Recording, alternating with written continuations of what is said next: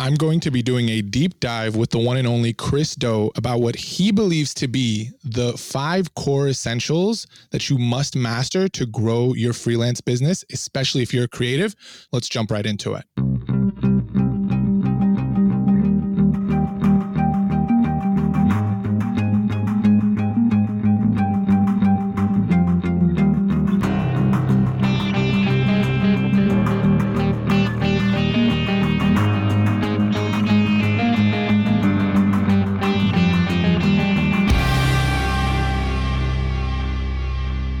Now, I've had the privilege of kind of hearing variations of you teaching these concepts, Chris, but I don't think I've ever heard you discuss them all in one go. You're usually doing it in like this marathon 7 to 8 hour workshop. So I'm kind of excited to kind of give the audience a sneak peek to this. Let me provide some context first as to why we're talking about this. It's been 2.5 years, going on 3 years, when we haven't been able to be around people. And I do a lot of Zoom calls, and there's, as everybody knows, this is not a news flash for anyone. There's Zoom fatigue. This is a real thing. Despite me being an introvert and not liking to be around large groups of people, I also don't find it energizing to do Zoom calls, speaking to a computer screen and getting no feedback. So what people don't understand is, having taught for over 15 years, the magic of teaching isn't you reciting what you said. It's about seeing where people get stuck and helping them to get unstuck. So I've had this desire, it's been building up for the last 3 years. And so I took the opportunity to start hosting workshops. And this is something I want to continue doing for my own personal growth, but also to help people grow. And something that my friend and former mentor, Jose, used to say to me is, the best way to learn is to teach, which was a little confusing to me, because say you want to learn how to do web design. Are you telling me I need to teach web design to learn web design? Well, kind of, sort of, yes. So if you want to be better at whatever it is that you're doing, that could be strategic, communication, teaching, pricing. What you need to do is you need to teach it to someone. And why would I say that? It seems very, very counterintuitive. Just hang in there with me. The reason why I say that is because when you have to articulate what you're thinking to someone else, you are going to have to organize your thoughts into succinct, clear, actionable steps that someone else can do. The easiest metaphor I can think of is this. Let's just say that you're a self-taught cook and you're not one of those by the recipe cooks. You look at ingredients in the pantry, and you look at it in the refrigerator, and you see kind of what is the hand and what the appetite is, and you start to make things together.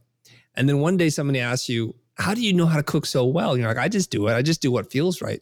Not entirely helpful to that person, and probably not helpful to you either.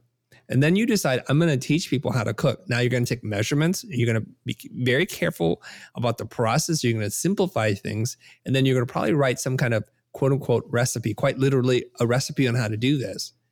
And in doing so, you're able to capture your thoughts, to share it with other people, and then potentially scale your knowledge and grow what it is that you do with other people. And this is a very powerful thing. We see chefs do this. We don't see so many creative people do this, though. Chef Do is in the building. He's about to give us the 5 ingredients in the recipe on how to make a very tasty dish. So just to contextualize a little bit more the discussion so people can follow along, you've kind of titled these 5 core essentials, which is what's going to be discussed. And I'll list the 5, and then we'll talk about each one individually. The first one is buying psychology. The second one is sales psychology. Third is pricing psychology. 4 is irresistible offer. And number 5 is attraction marketing. So many of these terms may be interchangeable in our sphere or in business. So let's start with the first one, buying psychology. What is it, and what do you exactly mean when you say this is a core essential to growing your creative freelance business? What is buying psychology? Well, a lot of people have a problem selling to other people. And probably the reason why they have a hard time selling to other people is because they don't really understand why people buy, what motivates them, what they're trying to achieve in their life. They think it's about receiving a service and paying a price for it, and they're missing the entire point. Most of us are motivated by different things. Now, I think it's a relatively modern concept that brands exist. And the reason why is because for a very long period of time in human history, we barely had enough. Our main focus was on survival. So we didn't have a lot of choices. If there was food to eat, we would eat it. and we would eat as much as we could because we didn't know when our next meal was going to come. So fast forward into the 20th century, now we have industrialized farming, and we are increasingly becoming wealthier as individuals. The median income and the ability to acquire food is a lot easier, and mass produce goods. And so now we have a thing called choice. So this is where it gets really fascinating. And so now when we can choose multiple options, there's many alternatives to what it is that you buy, we start to ask ourselves, why do I prefer one pair of shoes over another? They both will cover my feet. They'll get me from point A to point B, but there's got to be more here. And so companies started to figure this out. And this has been probably the last 100 years that this has been going on, maybe a little bit longer than that. But I would say in the last 50 years, this has really come to a head, because all you have to do is go and search on Amazon, type in the word brand, and you're going to see probably hundreds, if not thousands of books with the word brand in it somewhere. So what is it that we're doing? Well, why do we pay more for something when a cheaper alternative exists? Why do we do that? Are we crazy? Because what is happening is when we buy something, it says something about who we are, our beliefs, our values, our preference, our tastes, but it's allowing us to join a tribe of other people who buy the same brand, and we see each other, like we get it. Oh, you're that kind of driver. You're an Audi driver. You're a Porsche driver. You're a Mercedes person. And so we're signaling to others with the symbols that we put on our body, the things that we get into and drive, and the things that we wear around our neck, our eyewear, our jewelry, all those things signal somebody else, this is who I am. So we're searching for meaning, and we're trying to form our identities. And so when we start to understand that, we might sell a little bit differently. And I'm asking everyone, what I'm saying is what you think you know about what motivates people is probably wrong. And when you start to understand what motivates people, how they buy, why they buy, looking at it from the customer's point of view, it'll give you an entirely different insight. I'm curious, when we understand buying psychology, the way I understand it is there's two sections. There's the internal, you and your business, then the external, which is the customer. And you said a lot about, like, why are we motivated to buy? That's on the customer side. I'm curious, if I'm a freelancer right now listening and I'm trying to improve my business to attract that customer to be motivated to me, what is one thing that I could focus on, whether that's enhancing or improving or studying, to make sure that I'm a more appealing business to that buyer and that buyer psychology? Does anything come to mind? Yeah, there's a very simple fundamental concept that you need to understand that user experience designers have understood for a long time now, which is each person is motivated to achieve something. So they exist in their current reality, and they're trying to get to their desired reality or their desired future state. And there's some tension, there's a barrier, there's a gap between where they are and where they want to be. When you start to understand that, then you start to feel their pain and what motivates them again. So you want to reduce the pain and you want to increase the gain. And if you provide a bridge between their current reality and their desired reality, you'll do really well. The problem is that many businesses just think about what it is they want to do, and they don't really understand the market at all. They're really good at problem solving, not great at problem finding or seeking. So any solution isn't good or bad. It depends on the problem, the person seeking it. And this is what's really important to understand.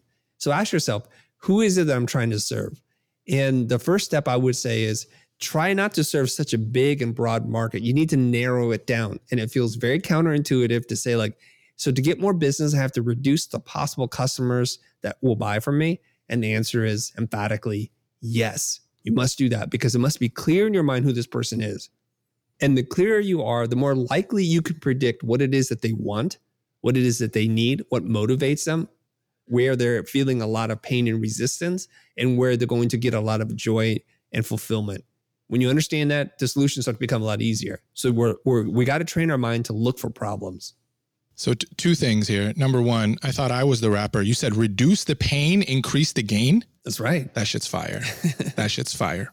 Reduce the pain, increase the gain by knowing your audience specifically very well, and then finding the problem that you can best solve. I'm going to take a rabbit hole here, because I already know that the listeners are probably fuming at something you said, because even early on in my career, when I first started being mentored by you, this concept of making your audience smaller as a multi-hyphenate makes me just pissed off. And I understand the importance of it. The less people that I can serve, the bigger the problem I can solve for them, and the more clear I am in presenting myself. What can a person that's listening right now do to overcome this like limiting belief of like, I'm not going to make a lot of money if I don't serve a lot of people? I have a simple response to that. If you're listening to this, it means that you want to improve your business. You want to work less and make more money and spend more time with the family and the kids if you have some. And if it's working for you, you probably would not be listening. You'd probably be where I'm at, which is teaching. So if it's working, don't change anything. A lot of people get upset at me because they're like, no, Chris, you don't know what you're talking about. I'm like, well, what evidence do you have that what you're talking about works? And all you have to do is look at your balance sheet. You got to look at your progress, the team that you have, and the amount of joy you have in your life. Now, if everything's going great, you don't need to change. I say that seriously. I'm not trying to like throw any shade on anyone. Okay. So for the rest of the people who are like, you know what? I've hit a certain plateau in my business. I did $200,000 last year and the 5 years before that. And in fact, our profit is shrinking because my costs are going higher. What is happening, Chris? Okay. I'll give you some simple analogs for you to see if you can follow the logic. I try to be very evidence-based in my thinking. So there's this gut that tells us what to feel. And oftentimes we mistake that gut feeling as like logical evidence-based thinking, critical thinking, if you will. Let's just say you're trying to help me out and you're an executive assistant, a highly paid one. And I say, go to the store and get me something to eat. Like literally go in that Bristol Farms or Gelson's or Erewhon, whatever supermarket, and go get me something to eat. And yeah, cool. You run in there and then you start to realize there are too many options. Salad bar, soup bar, rotisserie chicken, steak. You don't know if I'm vegan or dairy. Maybe I can't have nuts. And you think maybe let's grab some snacks. And then you walk down just the aisle with water. And there's 45 different kinds of water. Alkaline, neutral, smart water. There's just too many different types. And now you're exhausted and you're like, oh my God, it's my first day on the job. I'm going to get fired. And why is that? And this could have been avoided had you just stopped instead of running into the store like most people do and saying to me, Chris, what is it that you're in the mood for? Are you on a diet? Are there any allergies or any preferences for food? Are you on a calorie restriction? Is this just for now or for later? Does this need to be refrigerated? What is going on? Tell me some of your preferences. Tell me some of things that you just cannot have because it's going to send your body into shock, quite literally. So we start to understand this. And if I start to get very specific with you, what happens is you're reducing the kinds of things you're going to explore, and you're going to be able to narrow it in really quick. I might say to you, I'm looking for something fresh, something very light, and I need more greens and fiber in my diet with a little bit of clean protein. I'm lactose intolerant. And now you know you can eliminate 99% of the store and go straight to probably the salad bar and put something together for me. You can see that, right? And even in a salad bar, if it's a good one, there's a lot of options out there. Okay, so we understand this now. And I used to do this with my students. I used to say in my storyboarding class, go out there and get a leaf for me and we're going to draw a leaf. And they would just run out. I'm like, where are you guys going? What if the leaf I want you to draw doesn't even grow in California? What are you doing? So the instinct, and I think this, if we're to find fault, is a byproduct of the education system that most of us grow up in, which is we're rewarded for answers. We're not rewarded for questions. Whoever raises their hands first gets the gold star, moves up in the class, sits closer to the teacher, has the better grade at the end, even gets a little note. Little Johnny or Mary participated, was first to volunteer. I love this. Good job. And look who gets punished. Teacher, I'm not clear about the instructions. Teacher, why do we do this? What is going on here? Can you explain a little bit more? I don't have time for that right now. It's a great question, but the class is over in an hour. We got to get through this. So over time, we're tuning our mind and our thinking to give answers really fast. And that's a problem. I hope that makes sense, Mo. It does. And it's flaring up. Just if I can share something that you've had to almost pound into my brain over the past 4 years, and I'll use the acronym that I think you developed for focus, but like follow one course until successful. I remember the first 3 years of the business, my shiny object syndrome, as I got, exposed to you, of like, Oh, I like branding. Oh, I like graphic design. Oh, I like logo design. But I was originally a video production company, and now we're a video content marketing company. So similar niche, just a different way of executing on it. But I remember just the challenges, even operationally as a business, outside of just your ideal audience person, of just every time you jump, you're almost having to create new processes and systems on how to do this one thing. So this argument of not being focused even inside of your business creates complexity. And I don't know who coined this, but like simplicity scales, fancy fails, right? So this ability to really know who you're talking to and being able to go to that supermarket and be like, here's what they need and here's the problem that I solve, makes a lot of sense. It took me way too long. So I'm excited for those that are listening to maybe like, don't fight the fight. Chris always tells me, just do what I say and do it with faith and full belief. Not the best at it, admittedly. So be better than me if you're listening right now. And I'm starting to realize, Chris, that these, maybe they're not linear, but they seem to follow into each other. So you started talking about the process in which you're having to ask somebody a question once you know who you serve and the problems you're trying to find and solve, which I think leads us pretty smoothly into sales psychology, which you touched on a little bit. So what is sales psychology? What do you mean when you say that term? This is the second core essential. Yeah, before we go in there, Mo, I want to do a couple different things. One, I want to credit who I heard it from, who didn't invent it either. But the person who said focus is follow one course until success is Aaron Pearson. And he told me that, I think 6 or 7 years ago when we first hung out. And it's a great way to remember the word focus. But focus is about eliminating distractions. It's about concentrating your energy, your power, your mind into one little thing. And I don't know about you, Mo, but when I was a kid, I was like marveled that a piece of glass can set fire. Like it can create a fire literally by harnessing the power of the sun. And my young mind could not understand it back then. My adult mind can understand it now. Like, so I'm standing out in the sun, but I'm not catching on fire. But under a piece of glass that looks just like every other piece of glass, for some reason, I can torch an ant if I wanted to, or I can burn a leaf or a piece of paper and quite literally set it on fire. And what is really happening there? So we take the power of the sun, which is very powerful, and we concentrate the light energy that is transmitted to us on a daily basis. And we focus, literally quite focus that power of the light into one small surface area. We concentrate that energy. And by doing that, we're able to start a fire. And so in Alan Dibb's book, he said that 1,000-watt light bulb will illuminate a room. That's a very bright light. But a 1,000-watt laser will punch a hole through steel. So this is the power of focus, right? And something that I've learned in my life is that whenever I get an open creative brief, which we all dream of having, where the client says, do whatever you want, until you actually start to do whatever you want. Because then there's a myriad of options and you're like, oh, I'll do something photographic, no, illustrative, something modern, no, something classical, maybe modern classic is what I want. And you wind up spinning your wheels and it's very stress inducing versus a client who says, I want a clean modern design that's not figurative. I just want it to be purely type-based. And my favorite typeface is Helvetica. And let's only use 3 colors. And you might first hear that and you're like, this is terrible. There's too many parameters. What if I wanted to use Caslon or some other typeface? But in fact, as a designer, having such a clear brief allows me to focus my energy and explore things that fit those parameters and allow me to play.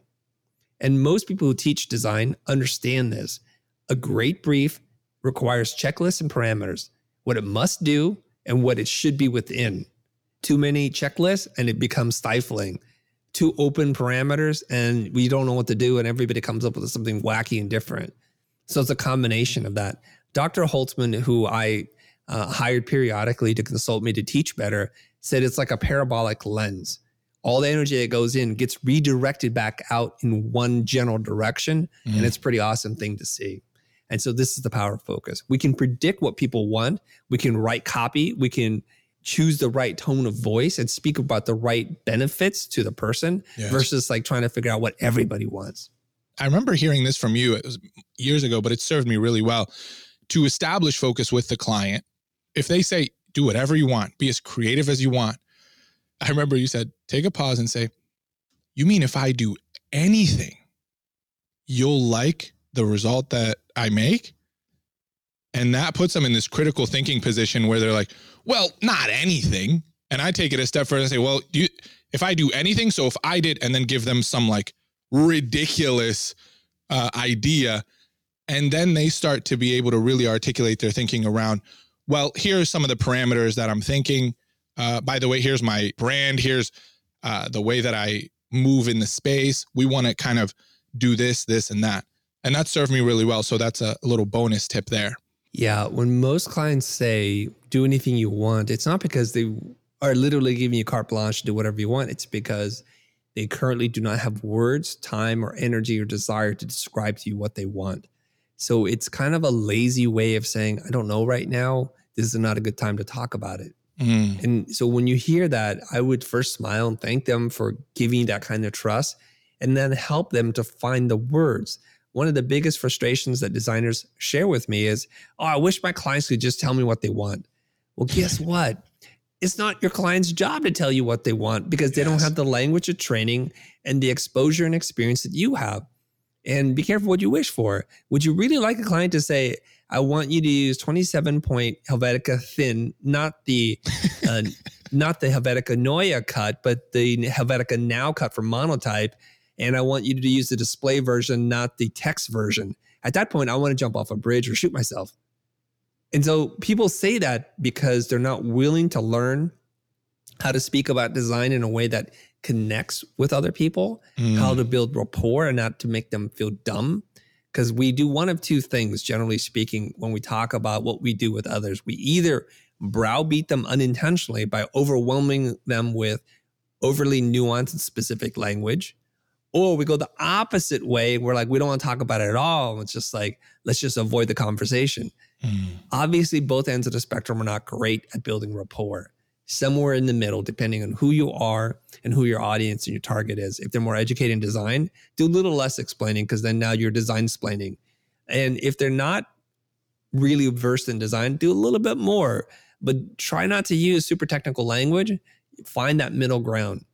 Building rapport is about finding that middle ground, a language that both you and I understand, and analogies or analogs are just perfect for that.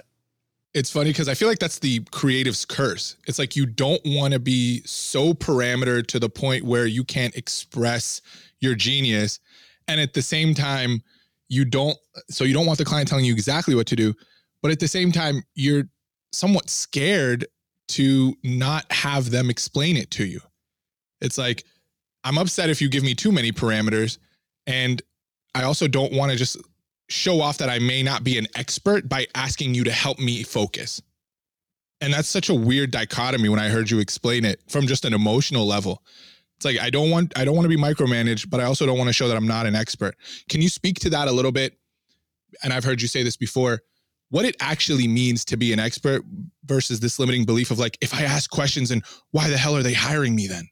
This ties back to the way that we're educated in this country, in that we're rewarded for answers. And so we then associate, if I'm an expert, I should have all the answers and not questions, because doesn't asking questions means I don't know what I'm doing? When in fact, the opposite is true. Now, let's do another analogy here, right?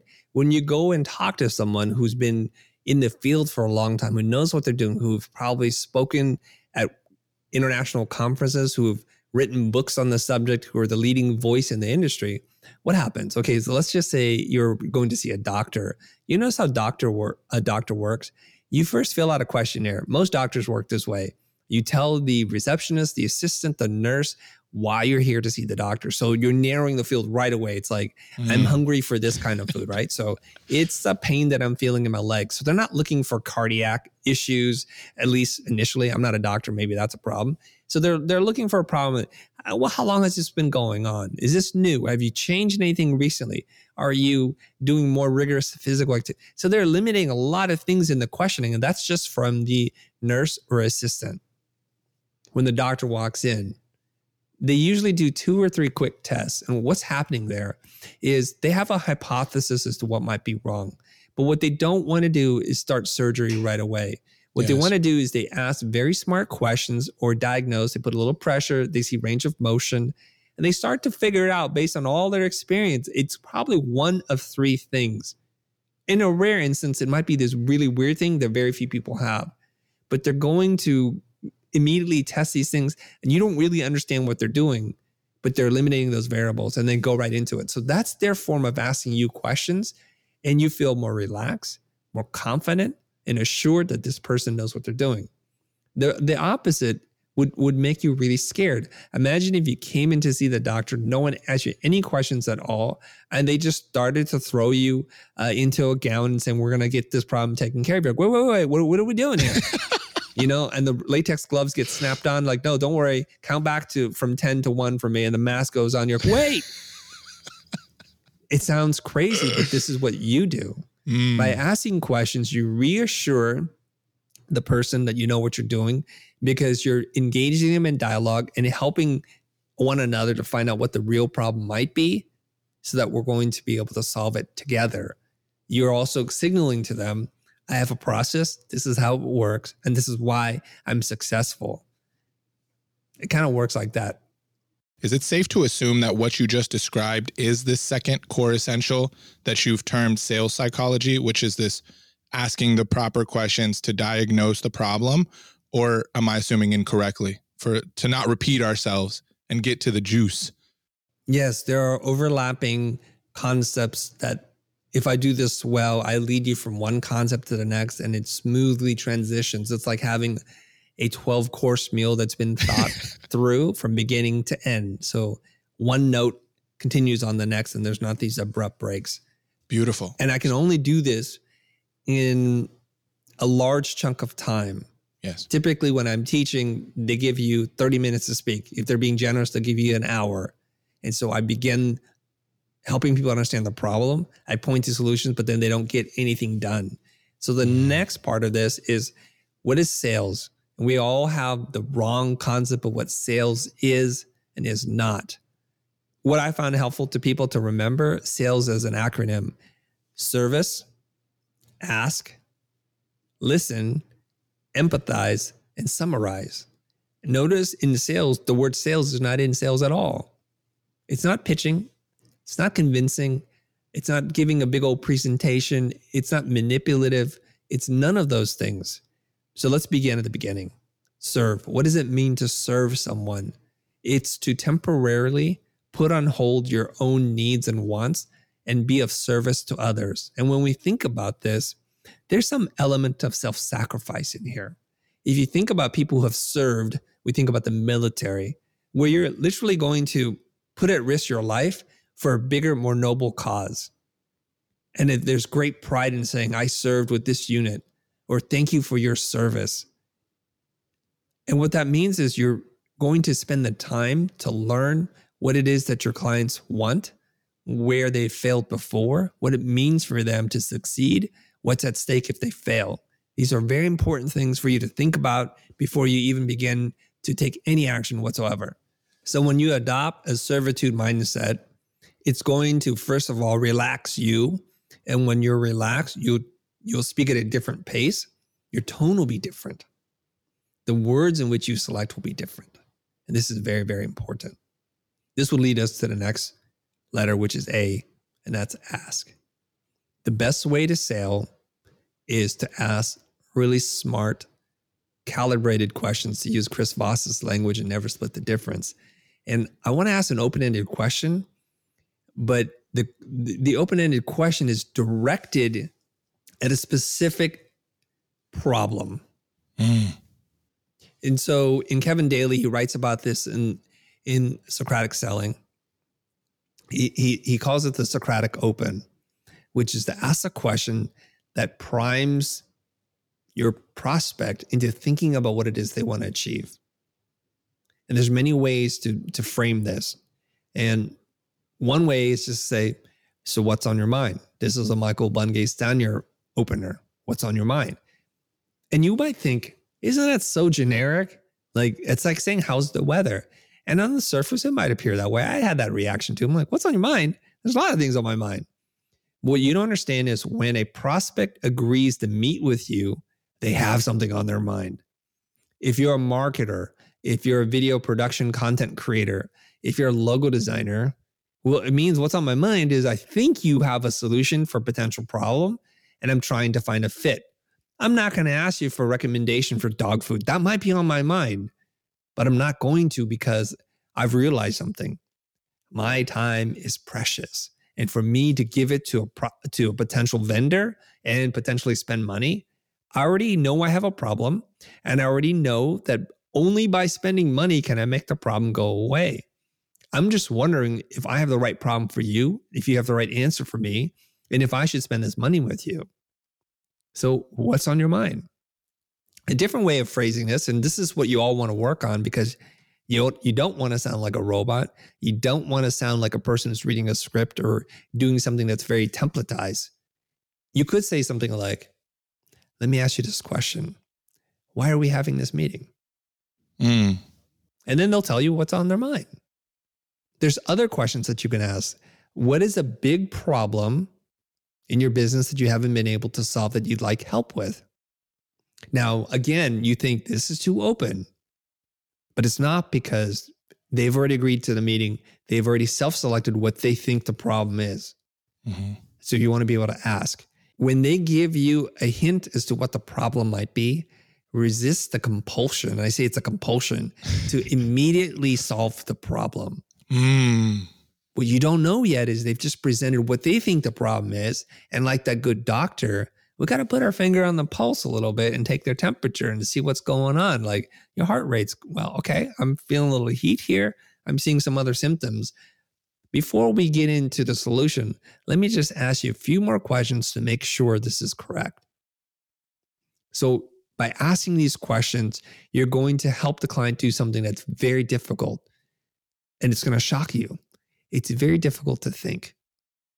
And by doing this, you're walking them through their own thought process and they're going to arrive at a place. So instead of you convincing them, they're going to get clarity on what the problem is and what the potential solution might be. We've lost this art form, the ability to have conversation with people, to be genuinely interested in other people and what they're going through. And so we don't know how to ask questions anymore. We think to be smart, we must speak. And the more you speak, the fewer pauses and gaps that you have, the smarter you must be. We've convinced ourselves of that. And this is why it's called sales psychology, because first of all, we have to clear out what we believe this to be and start clean, clear slate. Now we can begin. What is your problem? What is it that you want to talk about? What's on your mind? Why are we having this conversation? There's a lot more questions that we can ask once we start to understand the underpinnings of why we're asking these questions. Time for a quick break, but we'll be right back.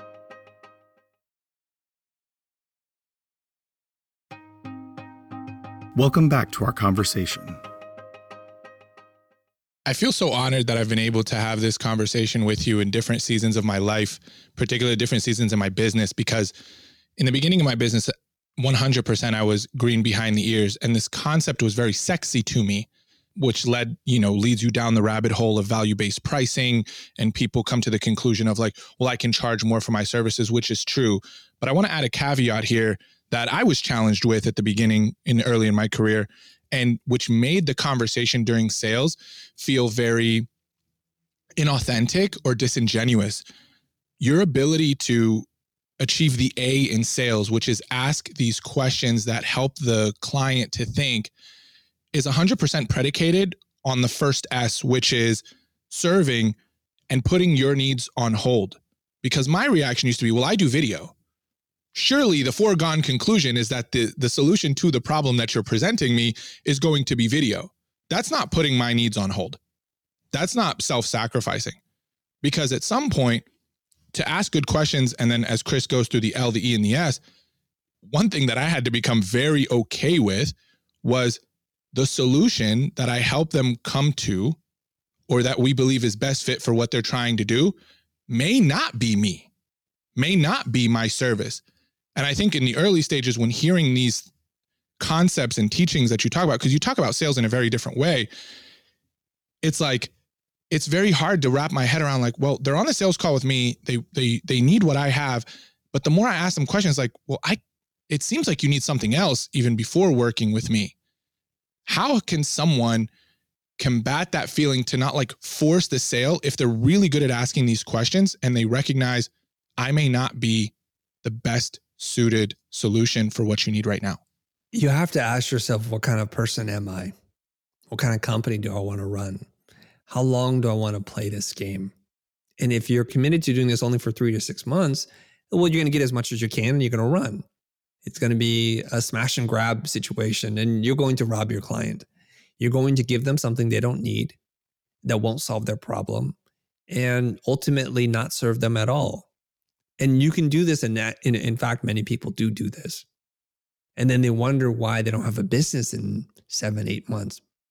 You didn't solve my problem. You sold me something. And we've all been sold things before. And I'll give you a little story here. Okay. Real story. I'm shopping at this clothing store called Scotch and Soda. They're a Dutch company. And they have a shop here in Pasadena. I don't typically shop here, and it's a brand I'm aware of, but I've never bought anything before.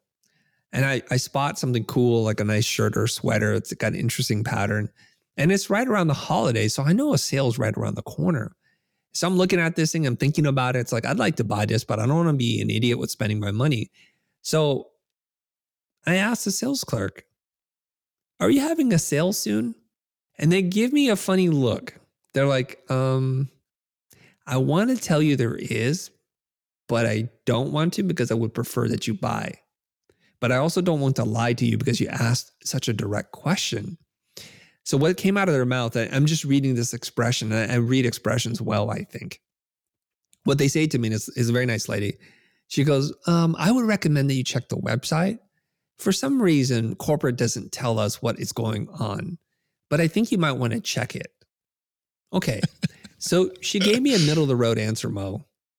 Okay. Let me tell you, there's 2 other ways she could have told me.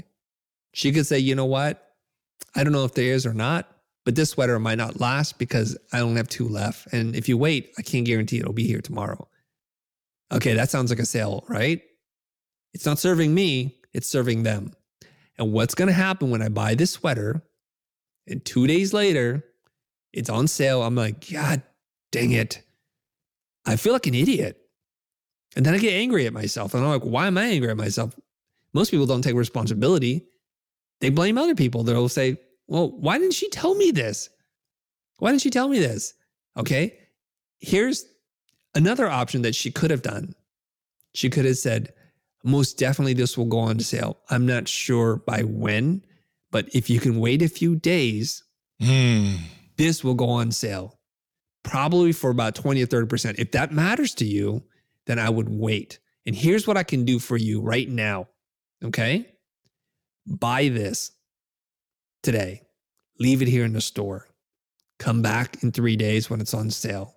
I will refund you the difference. Take the sweater then. This way, no one can buy it. And I got you. Damn. Now we have 3 options here on the table. 3 options. She did not say that. And let me tell you something as a customer. What she doesn't realize is I'm an extremely loyal person because I have a little bit more discretionary income. I would spend more on things because I like people. And had she done that, I would have said, hey, what is your name? And in the future, every time I came in that store, I would have said, you know what, is Sarah Beth here? Is Molly here right now? Because she's helped me out last time. And then they'll say, yeah, well, she comes back at 2:00. I'm like, I'll wait till then. Thank you. So good. You see what I'm saying? So good. Well, but this isn't how people think. They think in the short term. Maybe she's thinking, I'm not going to be here in 6 months because this is like a holiday job and it doesn't matter. So your mindset determines your actions, and your actions determine the relationships you're going to have. When we talk a lot about customer service, what we don't understand is what customer service really is. You're creating a memory for a person. That is customer service. This is why Nordstrom's is still in business today, because they have one of the most generous return policies anywhere. That they don't prioritize lower prices, they prioritize better customer service. This is why Zappos was sold to Amazon for $1 billion when they sold a commodity with fairly low profit margins, because they prioritize customer service. What is the memory that you're creating? How are you delivering delight? When you can understand this, your relationships with the people that matter in your life, your friends and your family, with your parents, with your teachers, with your students, and especially your customers will change. It's a mindset thing, Mo. It's why we call it sales psychology. I'm putting myself in the shoes of a person who's just starting out, hungry, right? Needing to make money. And some of this may feel conflicting. I was like, dude, I need to make some money. Like everyone talks about like closed mouths don't get fed. You need to sell. I really feel like you are creating like a paradigm shift. The filter you need to ask yourself, from my understanding of what you just said, even if you're early on, it's like, who do you want to be? You just said that. What business do you want to run? Because as you grow, you may not be the one on the front line selling. And the foundation, the values, the experience that you set is going to permeate throughout all of your sales reps, throughout your team, and then how they run the company while you, whether you be a visionary, whatever that may look like, is going to translate to the end consumer. So I just really, really love, like, don't think in the short term. And that can be challenging. And I think the best way to find yourself looking really far ahead is asking that, which I think is a tough question. Who do you want to be? Like, that's like philosophical and big, but I think that's the first step in you really developing not just what kind of business you're in, but the values that your business honors. I'd love for you to move forward with the rest of the acronym, unless you feel like you've covered it well. No, I'm not ready yet. Let me tell you a couple other things, okay? Please. Yeah. It sounds like it's a difficult decision to make, but it really isn't. What is the point of having ethics, morality, core principles, and core beliefs if you don't ever act on them? I'm not asking you to be someone else. I'm asking you to think about who you are as it relates to who you want to be. And we know this. How you act, if it's consistent with who you are, brings you joy. Yes. What sends you into the land of guilt and shame is when you act outside of who you think you are. This is a really critical thing. Jordan Peterson talks about this. He says every time you're asked to make a decision and you feel weak, it's a sign that you're going to do something that's against your core beliefs. Ooh. So he says, find the courage to act in this moment of weakness. Okay. I was talking to Michael Ventura yesterday on a podcast. He said, we were having this conversation about you will die someday, right? Neville Medora says he's done some math. He says for men, it's about 87 years old. And for women, it's a little bit longer. Women tend to live longer than men. So he's like, go look at the end of your life and look at the days that you have between now and then. He goes, a friend of his can read about 15 books a year. So he says, by my math, I can only read this many books. So it makes him choose the book that he's going to read more carefully because he's like, I can only read 80 more books and I love reading books. And so we kind of have to look at it like that. It's not really that hard. What kind of relationships do you want to have 10, 20, 30 years down in the life cycle of your business? Now, you may be shocked to know this or to hear this. I have relationships and friendships with businesses that exceed 2 decades, Mo. I work with someone today that I met when I was in my early 20s, when they were a tiny little 8-person company and they're a 400-person company today. Still have a relationship, call each other on the phone, because it began from a place of mutual respect, professionalism, understanding, and something that grew beyond just, this is a transaction. And this is really important. Let me say one more thing here. You may have seen a video of something like this, and there are many videos like this. And it's a social experiment to see how people behave. So a person pretends to be in need of money. It's like these TikTok, Instagram reels, right? And they ask people who have money to give them some money for food. And what they see is that the people who have means give them nothing, right? And then they walk over to a guy who's like homeless or something. And the homeless guy digs into his little hat to say, like, here's $7, brother, go buy yourself a meal. And of course, the setup is he takes the money and then he says, I don't need the money. let me give you $500. I just wanted to see who would be generous so I can give this money to. And then the person takes the money. And these are like very tear-inducing, heartstring pulling kind of thing. And the person's like having a moment and they hug them. They're like so grateful. And you know what they do? They go into the grocery store and they buy a whole bunch of things. They come out with like 6 bags of groceries, right? You've seen these videos. And they walk over and they go to the next homeless person. And they give them one of the bags. So this is one of these things that keeps giving. And so we say to ourselves then how we judge people. Here's a normal middle class, high class, high earning person and how they behave. And then there's a person who's like really has nothing, but their heart is full of generosity and giving. Assuming this is not a setup, it says a lot about the two people that we just looked at, right? I want you to look at your company through that same lens. Are you going to be a service to other people? Or are you going to be self-serving? If you can get number 1 right, all the other ones fall in line. If you screw up this idea of servitude and being of service to other people, the questions that you ask will be different. How you listen will be different. You won't empathize at all. And you won't even think about summarizing because you don't even understand the other person's problem. So first is to nail down the serve mindset, to be of service to people. Follow it up with asking open, calibrated questions. Really spend the time to understand, and there's more questions you're going to need to ask. You don't just open and then walk away. The next letter is L, and it's for listen. And active listening is very different than how we see people listen today. Most people just stay quiet long enough so that they can formulate what they want to say next. And you and I have experiences when you're talking to someone and their eyes drift a little bit and you can see that they're not really here. They're not here in this moment. Physically, they're here, but they're not present. They're thinking about lunch. They're thinking about a smart follow-up. They're thinking about saying something that's going to impress you instead of just listening. How do I know this? I'm interviewed a lot for podcasts, and someone will ask me a question, and I can almost always tell they have 14 questions they need to get through.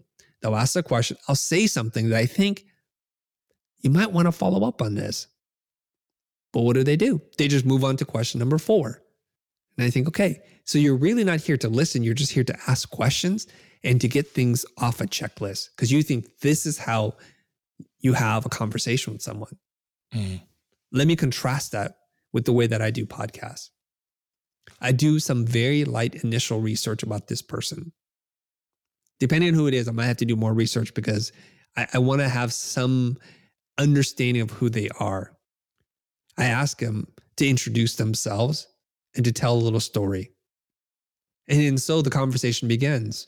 And I might have a whole list of questions I want to ask them, but most of the times I never even look at them again. Because whatever they are about to tell me is a clue to me what is important to them. So why did you tell me this story about how your mom was a teacher or your dad was a bus driver? How did that impact you as a kid? I mean, were they your heroes or were you ashamed? There's an emotion there and there's a reason why you're telling me this. And then one answer leads to a follow-up question. And if you ever look at my notepad after a podcast interview, you'll see there are like 8 pages written on both sides. Words, rabbit holes, things that I circle, like things that I draw an arrow to say follow up on this, or that's a good hook, underlining something, bullet pointing it. And what I'm doing in that moment is I'm trying to relive the emotion with them. This leads us to empathize. So yeah, you ask good questions, you listen, but if you're a robot and you don't feel this with them, there's going to be a sense of disconnect. In Socratic Selling, Kevin Daly says this: in order for us to get to the future, we must go to the past first. Despite the name of the company and the podcast, we do need to revisit the past because what we're trying to do is we want to close a sale in the future. We want their money in the future and we rush to it and they feel rushed and they feel like you're not listening. Rapport is not being established. Trust is not being built. It's being eroded right now. So when you empathize, it means like, tell me how you failed in the past and what did that do to your business? And what the client's doing is they're reliving the painful moment with you once again. Yes. In horrific high fidelity rendering. And they feel it and you feel it. So what you're doing is you're highlighting the pain that they want to avoid this time. And you're getting valuable information. Well, last time the person promised this and didn't deliver. Last time when I called them, they were non-responsive. Last time they promised 3 solutions, they gave me 1. Last time I thought I was talking to the people who are going to do the work, but then the B team came in and actually did the work. It was a whole bait and switch. So those are all clues to you. This is what they care about. This is what they assign to the failure of the project. It would behoove you to present to them a solution at some point that addresses all of these concerns. Here's how we're different. If you do this 3 or 4 times with one type of client, you actually will know ahead of time how to address this before they even get on the phone. This becomes your marketing copy. Tired of this happening and this and this and this, being promised 3 things and getting 1, getting on the phone and waiting a week for a response. We don't do that. Give us a ring. So now the clients come pre-qualified to say, we already understand each other. This is the power of listening and empathizing. So there's only one thing left to do. It's the last S in sales, and it's not to sell. Yeah, Chris, when are we going to sell? When are we going to pitch something? You don't have to if you do this right. The last S is to summarize. Here's what I heard you say. Does that sound right? Is there anything else? And once you get a complete understanding of the problem and the potential solution, you're going to close with a hypothetical question. And it works something like this. If you saw a proposal that did X, Y, and Z in XY time for Z price, would you be interested in moving forward? And at this point, if you've done your job, it should be a smooth, effortless yes. Not to get too gross, but it's like you had a lot of prune juice and it's just effortless, clean.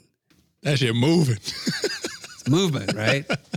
So at that point, you say, well, if I put a proposal in front of you at the close of business day, is there anything else that would give you pause in terms of moving forward? And we ask this question because you might have done a really great job and they might have felt really good. But people get into this thing called buyer's remorse because there's so much rapport building and they feel so guilty to say, no, this is another opportunity for you to address the ghost in the room. It's a brilliant question because it activates their imagination. And they're going to start to think about, well, is there any other reason why we wouldn't move forward? Is there a manager or boss type of person, an executive who sits above me who's going to have a concern? Then they would bring it up. Is there a partner that needs to consider this? Are there payment options that they need to talk about? And then they'll bring this up to you. And it's a brilliant way for you to say, okay, I see. Before I go do the proposal, you need flexible payment terms. And there's still one nagging concern that somebody else is going to bring up, and it's this. And then you can explore that conversation with them. And they'll say, well, they'll still be concerned about X, Y, Chris. And that's when you say, okay, so what might be a solution to that? And you activate them to help you solve this. How might we solve that? Well, you know, my wife's always wanted to do this, or my partner's always wanted, and then they design the solution with you. And sometimes you can't deliver, and that's okay, and it's good to know. And sometimes you can. If you can't deliver, you need to ask another question. Is this a deal killer? Is this not happening contingent on someone being able to say yes to this? And then if they say yes, it's a deal killer, then you should say, and if you can't deliver, that's unfortunate. That's the one thing I can't give you. And if that's really true, I'm going to wish you luck. I don't want to waste more of your time. There's no point for me to send a proposal. So I'll point out right now something. Most people hide behind a proposal. They're not willing to have this conversation up front. So they do a lot of work on the back end to prepare incredibly well-crafted proposals that the clients, don't read, skip to the bottom line and say, this is not going to work for me. So to quote Blair Enns, the proposal isn't the document that you send, it's the words you say. The document It's just a receipt for the words. But if you do this, even if you don't close as often as you'd like, you've at least now saved yourself a lot of work and heartache. One of the most difficult things to do in most enterprises that provide highly bespoke custom services is the proposal writing process. So at least, if nothing else, I've saved you some time from doing unnecessary work for clients who are not ready to buy. And I think that's worth something. There's so many rabbit holes. The first one is, I'm wondering now if this first half, if I did a effective job in actually listening versus trying to go through my outline. So that's a great reminder for me. And it's allowing me to be even more critical of myself in this moment. What I want to take this, even though we have 3 more things to discuss, something in line with the listening piece. You told me a long time ago, Mo, I think and process really slow. That's why I'm able to kind of slow the conversation down intentionally to then be able to listen effectively. The issue I have is I feel like I'm the dog on up sometimes, even still in sales calls, where I'm just like really excited and there's energy. Sometimes I wonder if that's a you thing because of your upbringing. I know stories about you like being the younger brother and, having time by yourself, or is this a learned skill? Can you elaborate a little bit about why you're so damn good at the listening piece?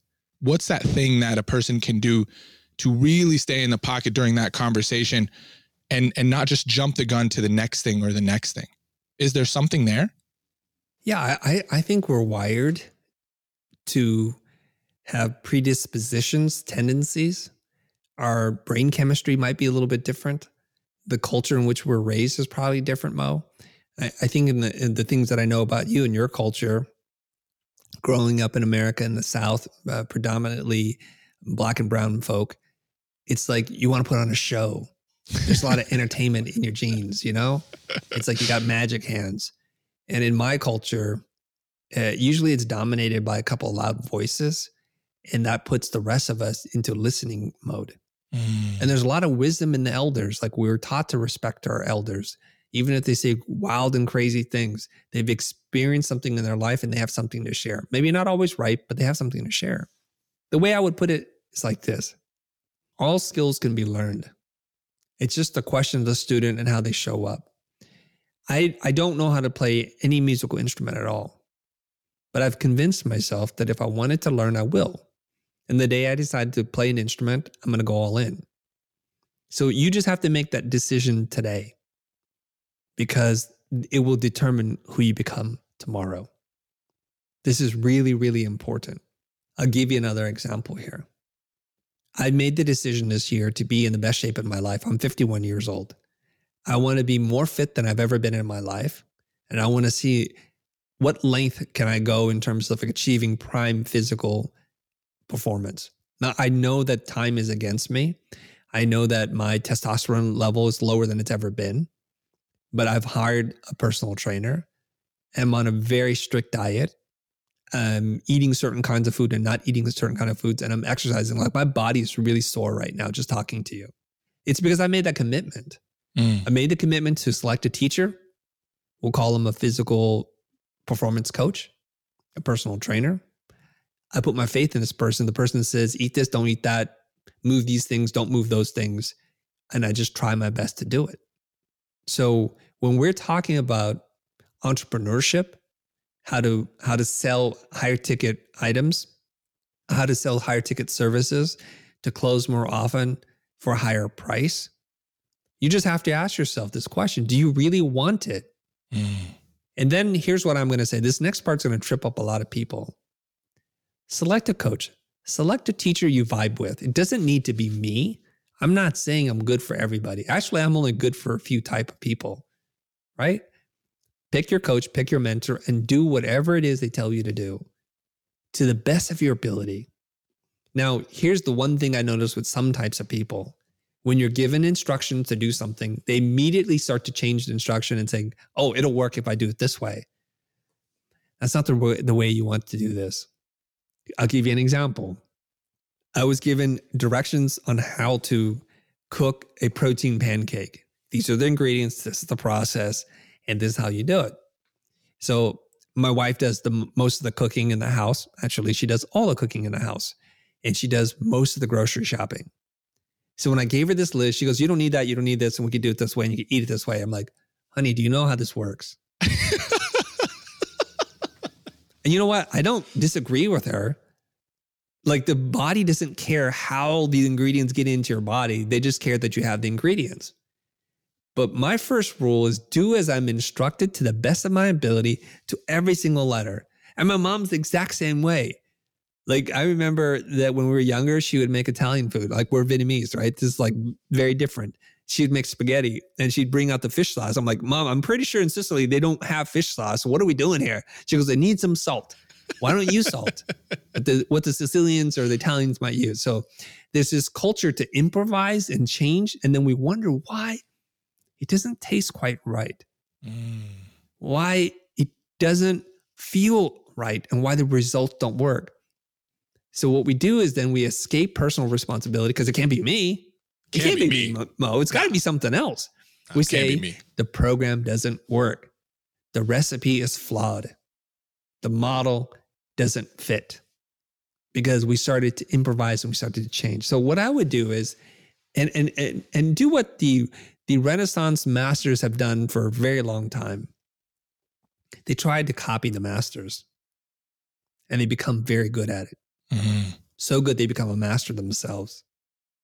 So here's what we know about people in human behavior and human psychology.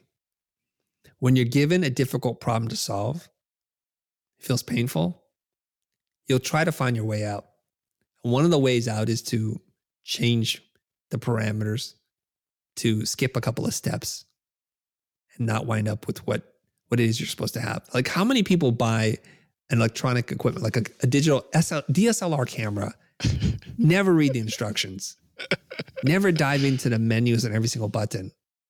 Like, my son is like that. I said, you need to go off the auto mode. He goes, Dad, I bought this camera for that. Now, I know in 3 to 6 months' time, he'll be like, Dad, so now I know how to do this manually.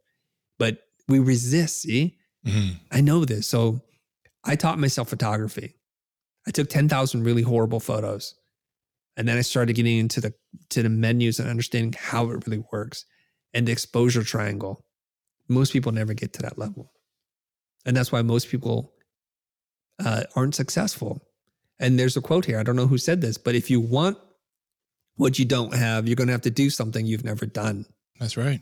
Right? Right. And if you want what most people don't have, you have to do what they don't want to do. That's the problem. Mm-hmm. Nobody wants to do the difficult job. And I'm glad. And I'll tell you why. Because difficulty creates barriers. They're natural barriers. Not very few people can summit Everest because it's difficult. Actually, you can die. You can lose limbs that many people have. So the amount of people who can say, I've summited Everest are small relative to the human population. It makes it worthwhile. It makes it remarkable, worth remarking about. I want to do something few people want to do and can do. I want to do the difficult work. It means there's less competition. It means there's a premium that's going to be placed on what it is that I do. If you want to be average, be average. I want to be exceptional. And that's why when we say do this, you have to make a choice. Do you want to do it or don't you? Do you want to listen? Do you want to slow down, be present, ask calibrated questions, to empathize, and to summarize? If you don't, that's fine. Do it your way. So damn good. So when you say the third core essential out of the 5 is pricing psychology. So at this point, you understand the persona that you're serving under buyer psychology. You understand how to handle the sale. And we are easing into what I would assume is, what's the investment? So what do you mean when you say pricing psychology, and what do we need to know about it? Yeah, so there's a lot of debate around how to price and why we price the way we do. A lot of it comes from an old model. I think it's an industrial model where there are factory workers in an assembly line making stuff. And we measure the amount of value based on the time or effort that we put into something. And these are very old concepts. It's the labor theory of value, which is things in the market, the free market, it should be only priced as much as the necessary labor to create it. And that's kind of usually closely associated with Karl Marx, Marxism. And so people who look at Americans with disdain say you're capitalist and this is pure greed because you're charging more for something than the necessary labor to produce it. But it doesn't explain human nature and why we pay more for a Fendi, Prada, Gucci, Louis Vuitton bag or pair of shoes. We don't understand that. There's a gentleman on TikTok. He sounds European, maybe even Eastern European. What he does is he buys luxury wallets and bags, and then he goes to deconstruct them all. He rips them apart because he's a leather craftsperson. I don't know what the terminology is. I'm sure I butchered that. So he'll say, this is a good top grain leather. This is really horrible. I hate this coating. And then he burns it. He does all kinds of things. And then he says, okay, based on the components, this leather is worth this amount. He tells you what the market price is for it. And then he tells you how much was the necessary labor to produce it. And then he adds in a little bit extra for profit. So he says this wallet sells for $3,500, but really the fair value for this is $275. So he's reinforcing this concept that the leather only costs so much and the labor is only worth so much. And if you can only add in a certain amount of profit, why pay more? This is a fundamentally flawed concept because what he's done is he's failed to understand buyer psychology. This is why we do it in this order, Mo. It's because when I buy something, I start to form my own identity. Annie Alepa talked about this. Where you spend your money is a vote that you cast on the world you want to live in. Hold on. Say that one more time. Yeah. I'm gonna pull the church thing. Just say that one more time. Okay. That was very good. Hopefully I'm saying this right. Annie Alepa said, how you spend your money is a vote you cast for the world you want to live in. So good. Okay, let's understand this now. I'm going to pick on an easy target. Let's talk about fashion. Most people think it's cars that are destroying the world. There's plastic bottles or other kinds of things. It's true, those things are hurting the world. But the number one polluter in the world now, or about to be the number one, is the fashion industry. So I watched a whole piece that says on YouTube about why you should not buy another piece of clothing. Okay. So it used to be in ancient times, I'm just talking about like 100, 150 years ago, you would probably only own a few pair of clothes and you'd wear them all the time. You'd take good care of them, you'd clean them, and if it broke, you would fix it. And then something happened. There was an ample supply of cotton, mostly coming from the southern plantations in America. So cotton was cheap. And so now they can make more clothes. And then what we do is we fast forward to today. We have something called fast fashion from brands like H&M, Zara, and others like it. And what they do is they churn over an incredible amount of goods that are being transported from country to country for fabrication because it's the cheapest way to do this. It's not only using arbitrage to underpay people to make goods, but it's also creating a huge carbon footprint, right? The cotton is grown in one country, it's shipped to another country to be processed into fabric, then it's shipped to another country for fabrication, and then it's shipped to another country for delivery and for sale. And so we're talking about a lot of things moving around in order for you to have a shirt that's $8. And an $8 shirt, as I've witnessed, falls apart almost instantly in one wash. And so they don't really care. And the price of goods now have become so cheap, it's actually cheaper for you to buy the new one than just to have it professionally cleaned, which is ridiculous. And this is not to mention the amount of clothes that they don't sell that just go into the garbage dump. And I don't want to get more into this, but you understand the concept. So now what we are asking ourselves is, why do we want to buy this versus why do we want to buy something that's made really well, a high quality garment that's going to last, that we're going to wear more than 8 times. That's the average amount that people will wear a garment, 8 times, I believe, as quoted in this report. Some never.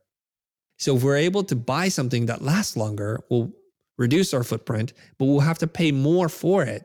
Back to what Annie Aleppo said, which is where we spend our money is a vote for the kind of world we want to live in. Let's get back to the whole goods and pricing psychology here, which is what you don't understand is people want to pay more for something. You just need to give them a reason to. This is fundamentally going to upset a lot of creative people because we think, well, what we have is a commoditized service.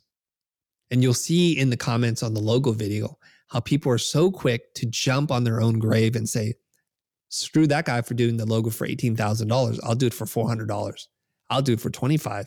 And it's a race to the bottom because they think people are motivated by the lowest price. But what we need to do, because I'm like an evidence-based thinker, is to go and look in the real world to see how you spend money and to reflect on that so that that informs how you should sell. As you can tell, I'm nearsighted, Mo. Are you? I actually don't know. I don't think so. You do wear glasses? No. Okay, so you're not. You have good vision then. Yes, unless it's Okay. blue light glasses when I'm filming. Yeah. Right. So Or I on am the computer. nearsighted. Okay, that means I cannot see far. And now I'm getting old. I can't even see near either. So we got all kinds of problems. Welcome to midlife, right? Midlife, baby. Midlife. Here we go. So if I want to have corrective surgery like LASIK, I have many options to choose from. I can go to the mall and get it done. I can go to another country, South America. I can go to somewhere else. Or do I want to trust my eyes to some place that is reputable, that's clean, that might be more expensive than the discount, right? And I keep thinking about this. Do I want to buy discount bottled water or do I want to buy premium bottled water? And the list goes on and on. Do I want to buy discount clothing or premium clothing? You just keep doing this. And yes, you might say, well, easy for you to say you're in a place of privilege. And I accept that I am. Full disclosure, I have more discretionary income, right? So I'm going to choose certain things. And so what creatives often don't understand is when you price something low, it signals to the client something, and we can get into that. And when you price something high, relatively speaking, it signals something totally different.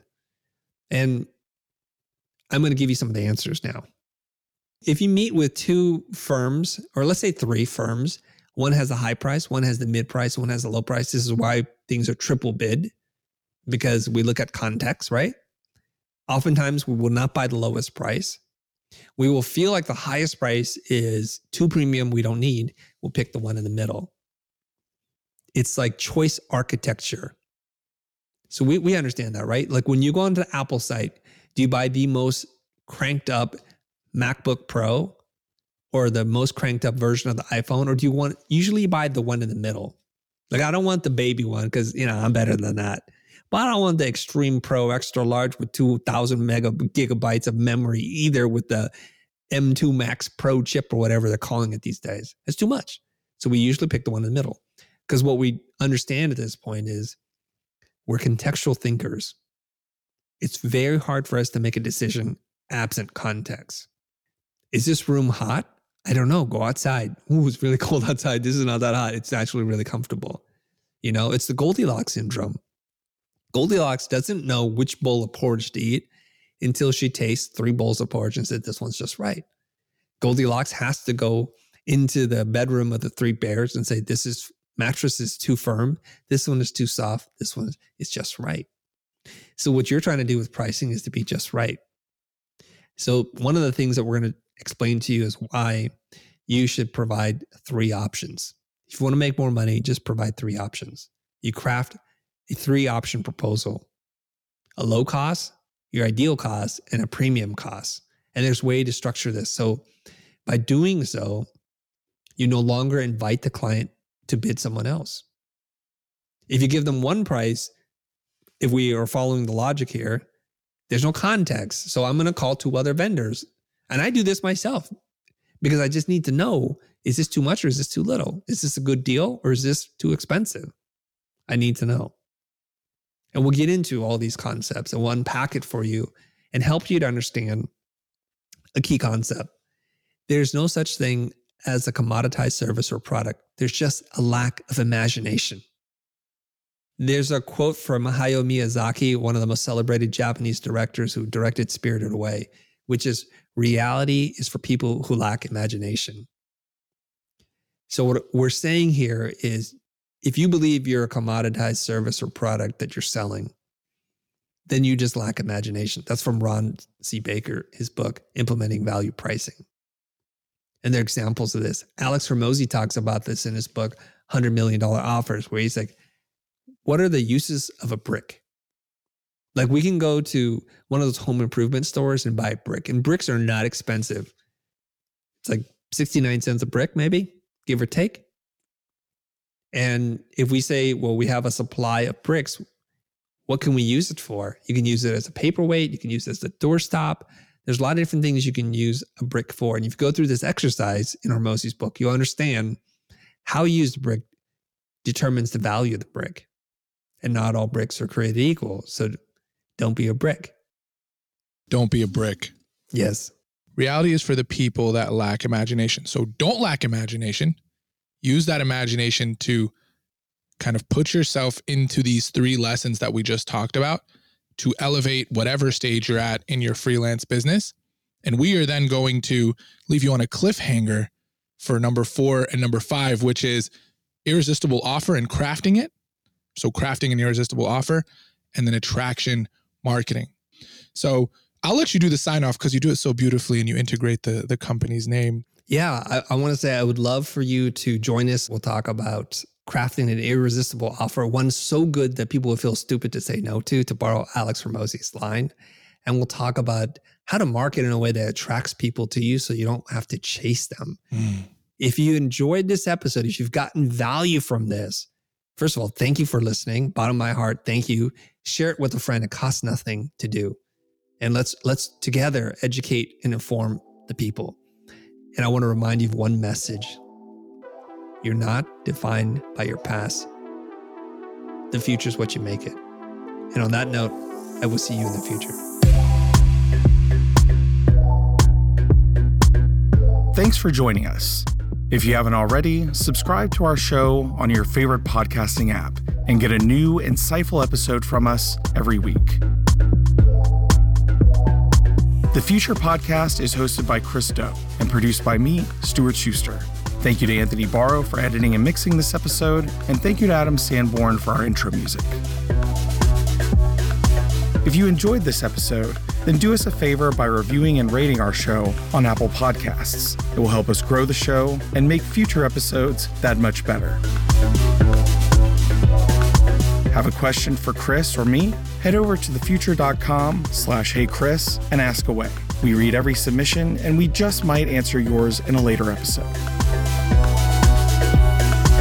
If you'd like to support the show and invest in yourself while you're at it, visit thefuture.com. You'll find video courses, digital products, and a bunch of helpful resources about design and creative business. Thanks again for listening, and we'll see you next time.